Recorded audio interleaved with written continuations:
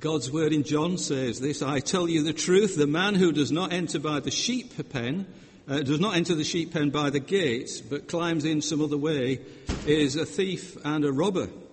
The man who enters by the gate is the shepherd of his sheep. The watchman opens the gate for him, and the sheep listen to his voice. He calls his sheep by name and leads them out. When he's brought them out, he goes ahead of them, and his sheep follow him because they know his voice. And then the Lord Jesus says, I am the good shepherd. Shall we pray? Heavenly Father, those of us who know you as our good shepherd are very grateful. Heavenly Father, what a privilege that the Lord Jesus should die for people like us. Father, please again, we ask, forgive every sin. Please strengthen weak hands and feet. Please, Father, make our hearts robust in service of you. For we ask it in Jesus' name. Amen.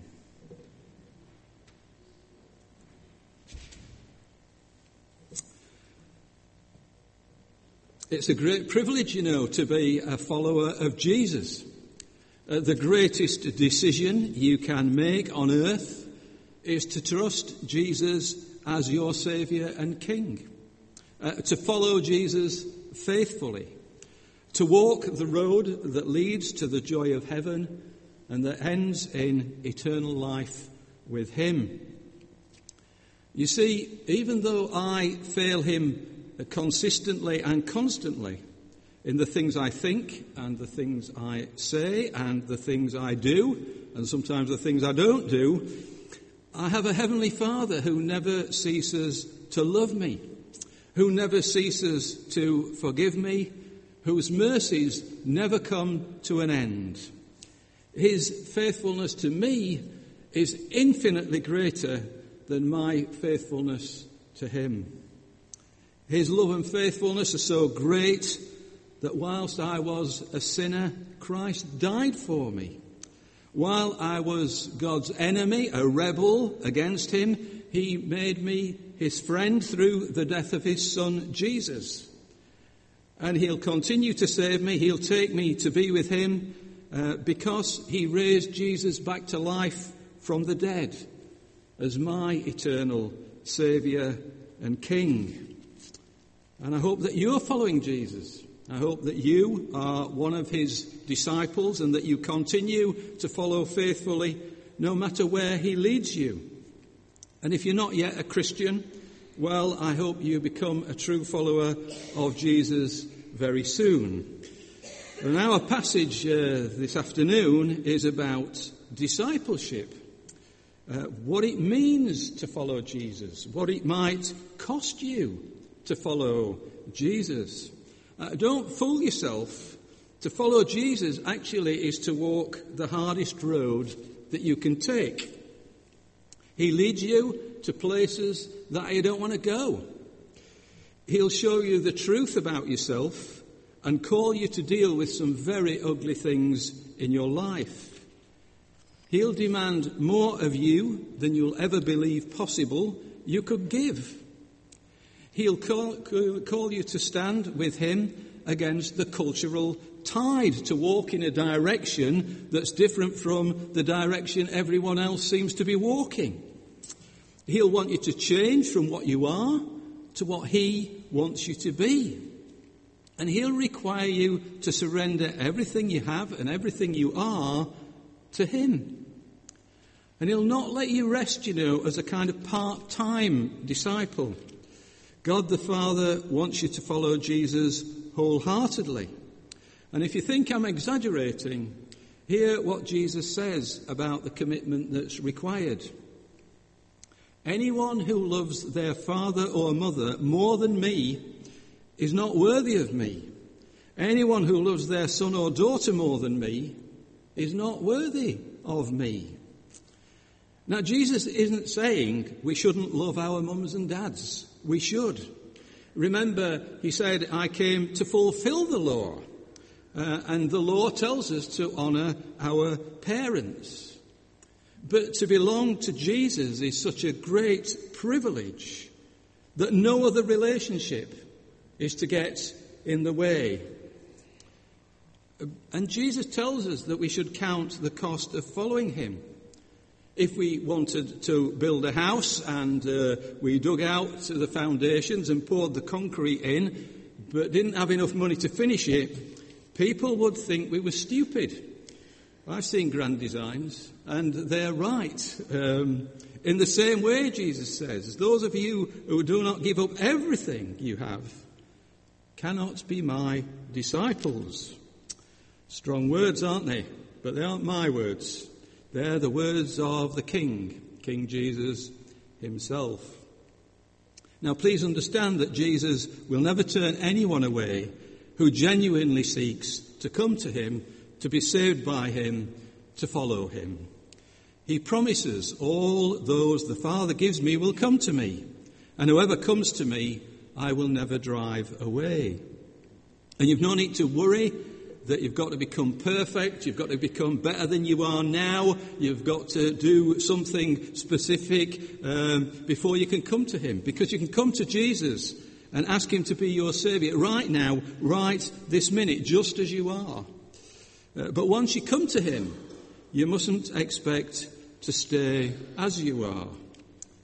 Let me give you some context for our verses 18 to 22. Jesus has healed a leprous man. We thought about that last week in verses 1 to 4.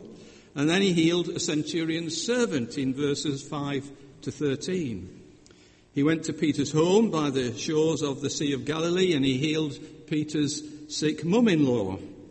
And by verses 16 and 17, we read that he drove out the spirits of the demon-possessed, and he healed all the sick, and that this was to fulfill what was spoken through the prophet Isaiah. He took our infirmities and bore our diseases. This is King Jesus pushing back the curse of sin and pointing forward to the cross, where he'll defeat the power of sin and death for his people. Crowds were pressing in on him. If Jesus had wanted to sort of rack up as many followers as he could, then he only has to stay where he is, in Capernaum, by the Sea of Galilee, and big crowds of eager followers will come to him. And it's fascinating. I think it's fascinating that at this very moment, we're told in verse 18, when Jesus saw the crowd around him, he gave orders to cross over to the other side of the lake. In the original language of this passage, when we're told that Jesus saw the great multitudes around him, the word is about far more than a passing glance. It suggests a careful, thoughtful look. Jesus saw the crowd, he assessed what he saw, and then he gave orders to leave for the other side of the lake. Why would he leave these great crowds of people who wanted to be with him? Some commentators say that Jesus was very tired and he needed to get away from the crowds and rest. And actually, we're told in the passage you'll consider next week in verse 24 that he fell asleep in the boat. But more was involved here than physical exhaustion. Jesus wants to get away because he isn't interested in popularity, in simply having great crowds around him as an end in itself. If you're familiar with the Gospels, Matthew, Mark and Luke and John, then you'll know this. If you're not, please read them. Please read them again and again and again. They're great. If you are familiar with them, you'll remember that there were times when he simply turned away crowds because they weren't truly committed to following him. The Bible even tells us that a crowd of people followed him until he told truth about himself that offended them. And then when they heard these hard sayings about him, the crowd left him, and only 12 disciples were left. If he'd wanted the crowds to follow him, Jesus wouldn't have said things that drove people away in large numbers. But he isn't interested in being popular with crowds. He is interested in building devoted disciples who will follow him, who will obey him wholeheartedly, and then go on to tell the world about him. Some churches today, I think, seem more keen than Jesus was for crowds to sign up as Jesus followers. They say, actually, it's easy to be a disciple of Jesus. But Jesus himself seems to make discipleship the hardest thing in the world. The Bible seems to show more of his would-be followers walking away than actually following him. Jesus isn't so much after quantity as much as commitment. So let us be wholehearted disciples. Let's make sure we're just not part of an admiring crowd that's tagging along for a while. So Jesus is leaving. And this puts people who think they want to be his followers in the position of making difficult choices to follow him or not. And the first man comes along in verse 19. Then a teacher of the law came to him and said, "Teacher, I will follow you wherever you go." In the culture in which Jesus lived, a teacher of the law, his job title was scribe. He was a very significant man. He'd be like a bishop in the Church of England today. He was well educated. He was skilled in studying and teaching the Jewish law given to Moses. A teacher of the law was a highly respected religious authority. On a purely human level, you can see how this man becoming a follower of Jesus would really have boosted Jesus' street cred. It would be clear to everyone that he was gathering lots of followers, and some of them were these important religious leaders. That would really give an impact. What a great thing to have this teacher of the law join the team. In fact, his offer seems remarkable. He will follow Jesus wherever he went. It's an unconditional offer by a very important man. But Jesus replies in verse 20, "Foxes have dens and birds have nests, but the Son of Man has no place to lay his head." A well-respected commentator and pastor called Don Carson says that Jesus' reply was neither an invitation nor a rebuke, but a pointed way of saying that true discipleship to the Son of Man isn't comfortable and shouldn't be undertaken without counting the cost. Think of what Jesus was telling the man. Animals and birds have a home of their own, but Jesus, who actually created everything, has no such creature comforts. He didn't even have his own bed at night. And to make the contrast even more stark, Jesus calls himself the Son of Man. Now, this teacher of the law would have known that the title Son of Man means Messiah, God's anointed king. It comes from the Old Testament book of Daniel. Daniel writes, "I was watching in the night visions, and behold, one like the Son of Man, coming with the clouds of heaven. He came to the Ancient of Days, and they brought him near before him. Then to him was given dominion and glory and a kingdom, that all peoples and nations and languages should serve him. His dominion is an everlasting dominion which shall not pass away, and his kingdom the one which shall not be destroyed." This teacher of the law realized that Jesus is saying he is the Messiah, God's anointed king, to whom dominion and glory and an eternal kingdom will be given. And perhaps he thought that the nearer he was to this king, the greater access he would have to the glories of the coming kingdom.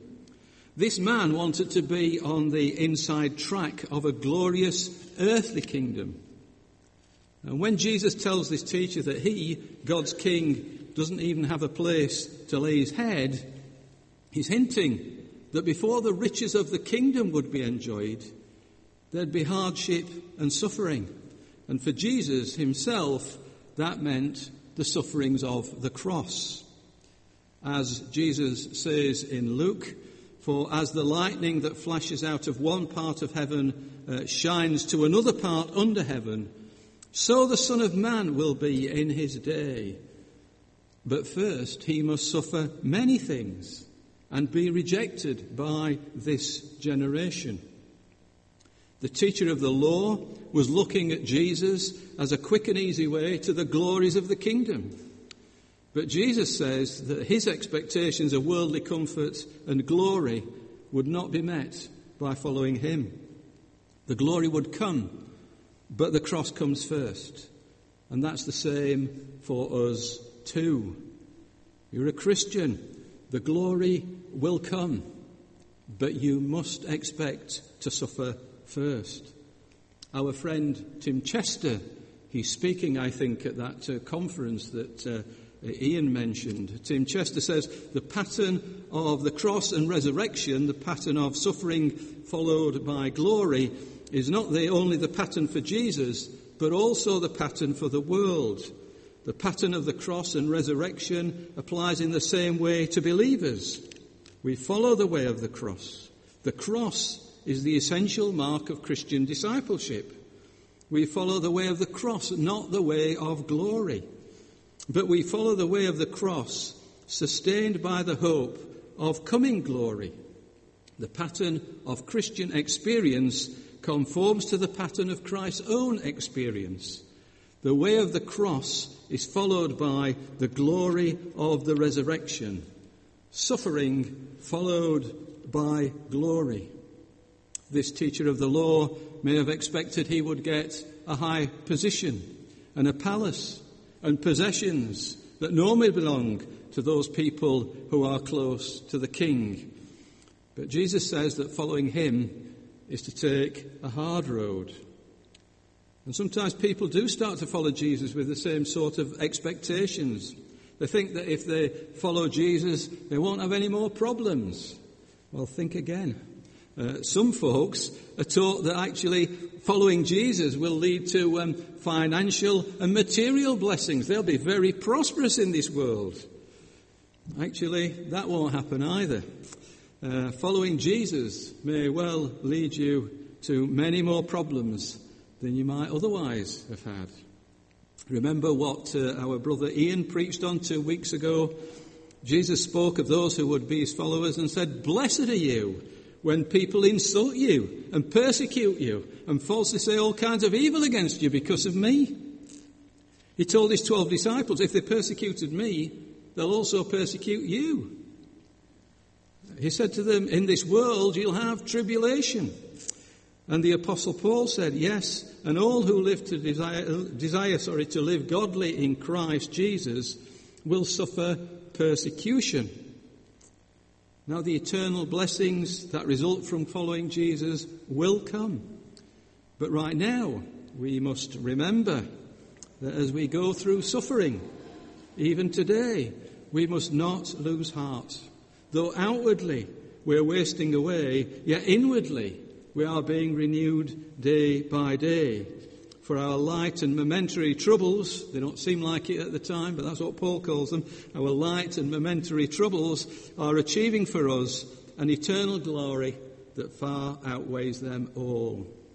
Make no mistake, following Jesus is not the path to instant comfort. It's the narrow gate and the narrow way, but it leads to life. What we learn from Jesus' reply to the teacher of the law is that following Jesus may well cost us our comfort and our ease. And then in verse 21, another disciple comes up and says to him, Lord, first let me go and bury my father. Seems quite a reasonable request, doesn't it, to us? Commentators disagree over what this man meant. Some suggest maybe that his father had just died and he needed to go to his burial. my understanding is at that time, and probably now, that when someone died, they were buried within 24 hours. Some suggest that his father was sick, but not yet dead. He was dying, and that he needed to take care of his family obligations until he did die and was buried. I came across the story of a traveller in an eastern country who wanted to hire a guide for the trip. One man he tried to hire said that he'd make the trip, but first he had to wait until he buried his father, and then pointed to an old man sitting in a doorway looking as healthy and as happy as Larry. And some commentators say that the father of the man who's talking to Jesus actually was in good health. But when he did die, eventually, then the man would go and follow Jesus. Now, this is a way of saying that the man's father actually was more important to him, and that he wanted to be with him until the time of his death and burial, whenever that time might come. To go and bury one's father seems like a good concern. Who should be given leeway but someone who needs to look after the needs of their family? But Jesus didn't accept the man's reason. In verse 22, Jesus told him, "Follow me. Let the dead bury their own dead." Jesus' command, "Follow me," is a present tense command. It means keep on following me. The man is already a follower, and he's confronted with the fact that Jesus is about to leave. He's about to stop following Jesus for a while to look after his father. The man uses a word that pointed out the whole nature of his problem. And that word is first. "Lord, first let me go and bury my father." See, the man has a greater priority than following Jesus at that moment, that of seeing to his father's requirements. Jesus told him, "Follow me. Let the dead bury their own dead." These dead who are to bury their own dead are people who are spiritually dead. They're not following Jesus at all. Let them sort it out, says Jesus. But you, follow me. Don Carson says that Jesus detected the man's insincerity, a qualified acceptance of Jesus' lordship. And that was not good enough. Commitment to Jesus must be without reservation. Such is the importance that Jesus attached to his own person and mission. Jesus is suggesting that other people could attend to the man's father, whatever the needs of his father might have been. See, this man had divided loyalties, and his earthly concerns held him and brought him to a crisis of discipleship. And this man had begun to follow Jesus, but he hadn't realized that following Jesus meant placing Jesus' call and Jesus' priorities above all others. He hadn't thought that to follow Jesus meant loving Jesus more than loving his own Father and putting Jesus first over everything else. Some people begin to follow Jesus only to find along the way that Jesus and following him conflicts with other demands in life, even some of the most basic demands. Jesus doesn't call everyone to renounce earthly concerns in such a radical way as he did this man. But then again, he just might. Even here in Rotherham, he just might. And that's the cost of following Jesus. Jesus said, "He who loves his father or mother more than me is not worthy of me, and he who loves a son or daughter more than me is not worthy of me, and he who does not take his cross and follow me is not worthy of me."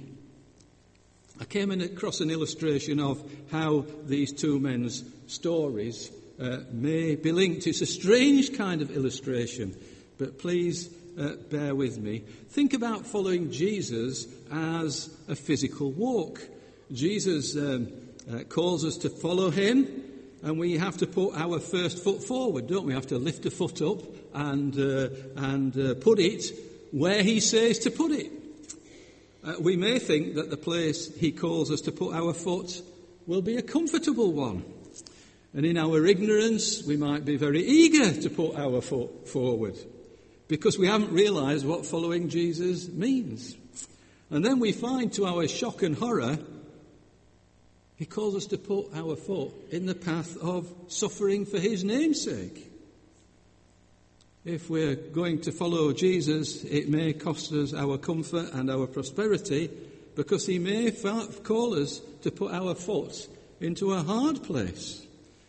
And until we understand that, until we're willing to give up our expectation of comfort and prosperity, we won't lift that first foot up and put it where he says. We haven't begun to follow him. And now think of the other foot, the one that's still behind us. Even though we've begun to follow Jesus, we've lifted our first foot up and put it down, the second one is still back there, waiting to be lifted up. But to lift it up and move forward, I have to take it away from the things that now hold it in place. I have to be willing to give up life as I know it now. The first foot involves a commitment to say hello to places and people and commitments I don't know yet.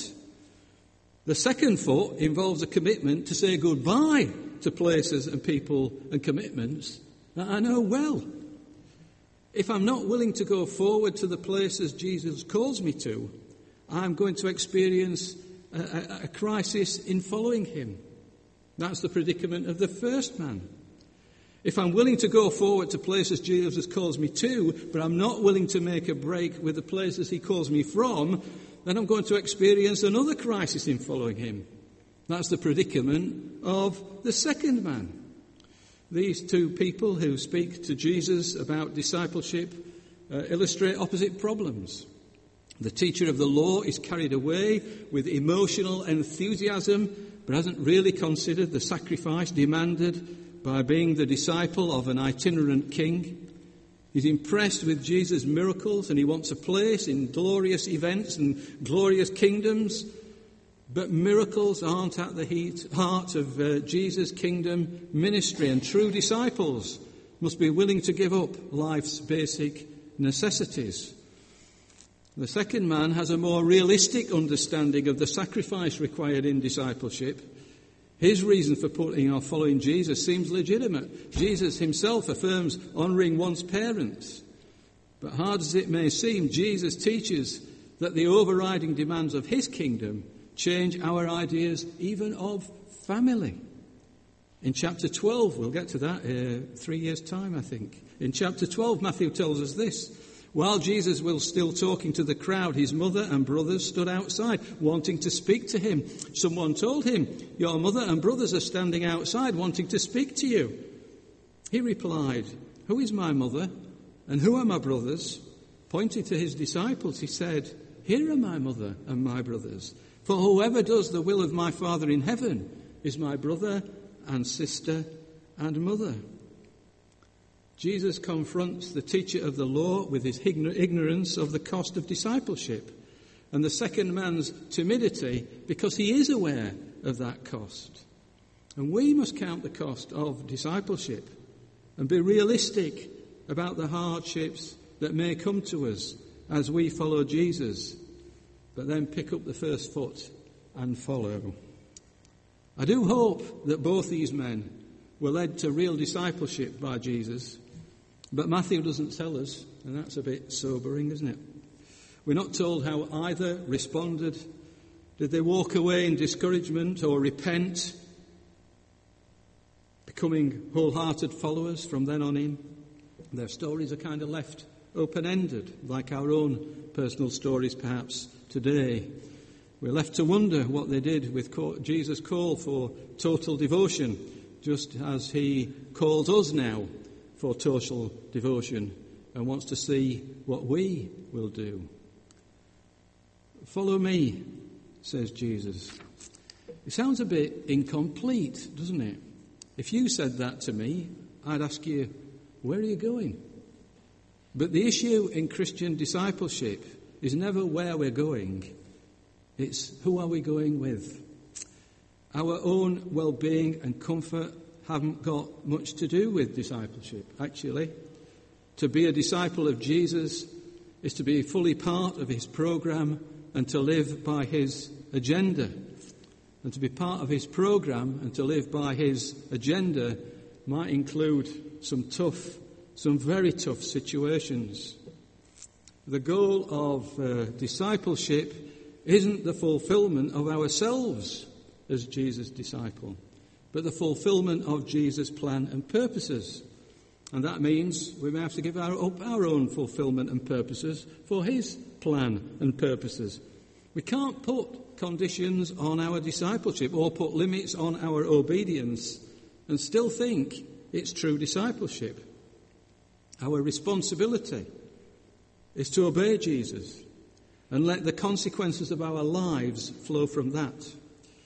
We must give up everything to him as the first call on our lives and let our obligations work their way out of that relationship with him. A few weeks ago, when I talked about worrying, I said, actually, worrying is my besetting sin.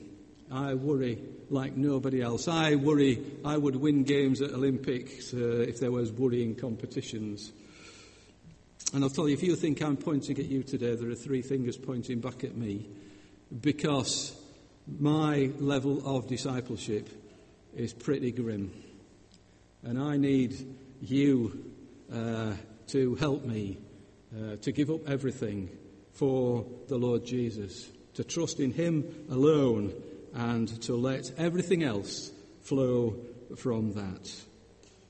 As you'll see next week, immediately after these two conversations, Jesus and his disciples got into a boat and they were led into an almighty storm. To be a disciple of Jesus is not free from hardships and difficulties. In following Jesus, our security isn't in our circumstances. Our circumstances change. Our security is in Jesus himself. Jesus never changes. And that's the life of discipleship to which Jesus calls us. And despite all the difficulties, it's a great privilege to be a disciple, a follower of the Lord Jesus. Shall we pray?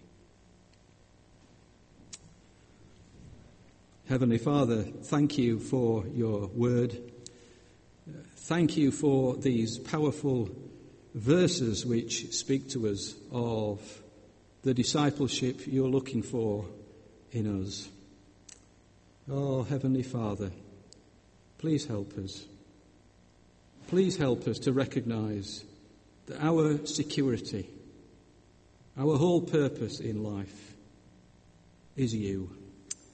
And help us to give up everything. Be willing to give up everything, Father, to serve and to worship you. For we ask it in Jesus' name.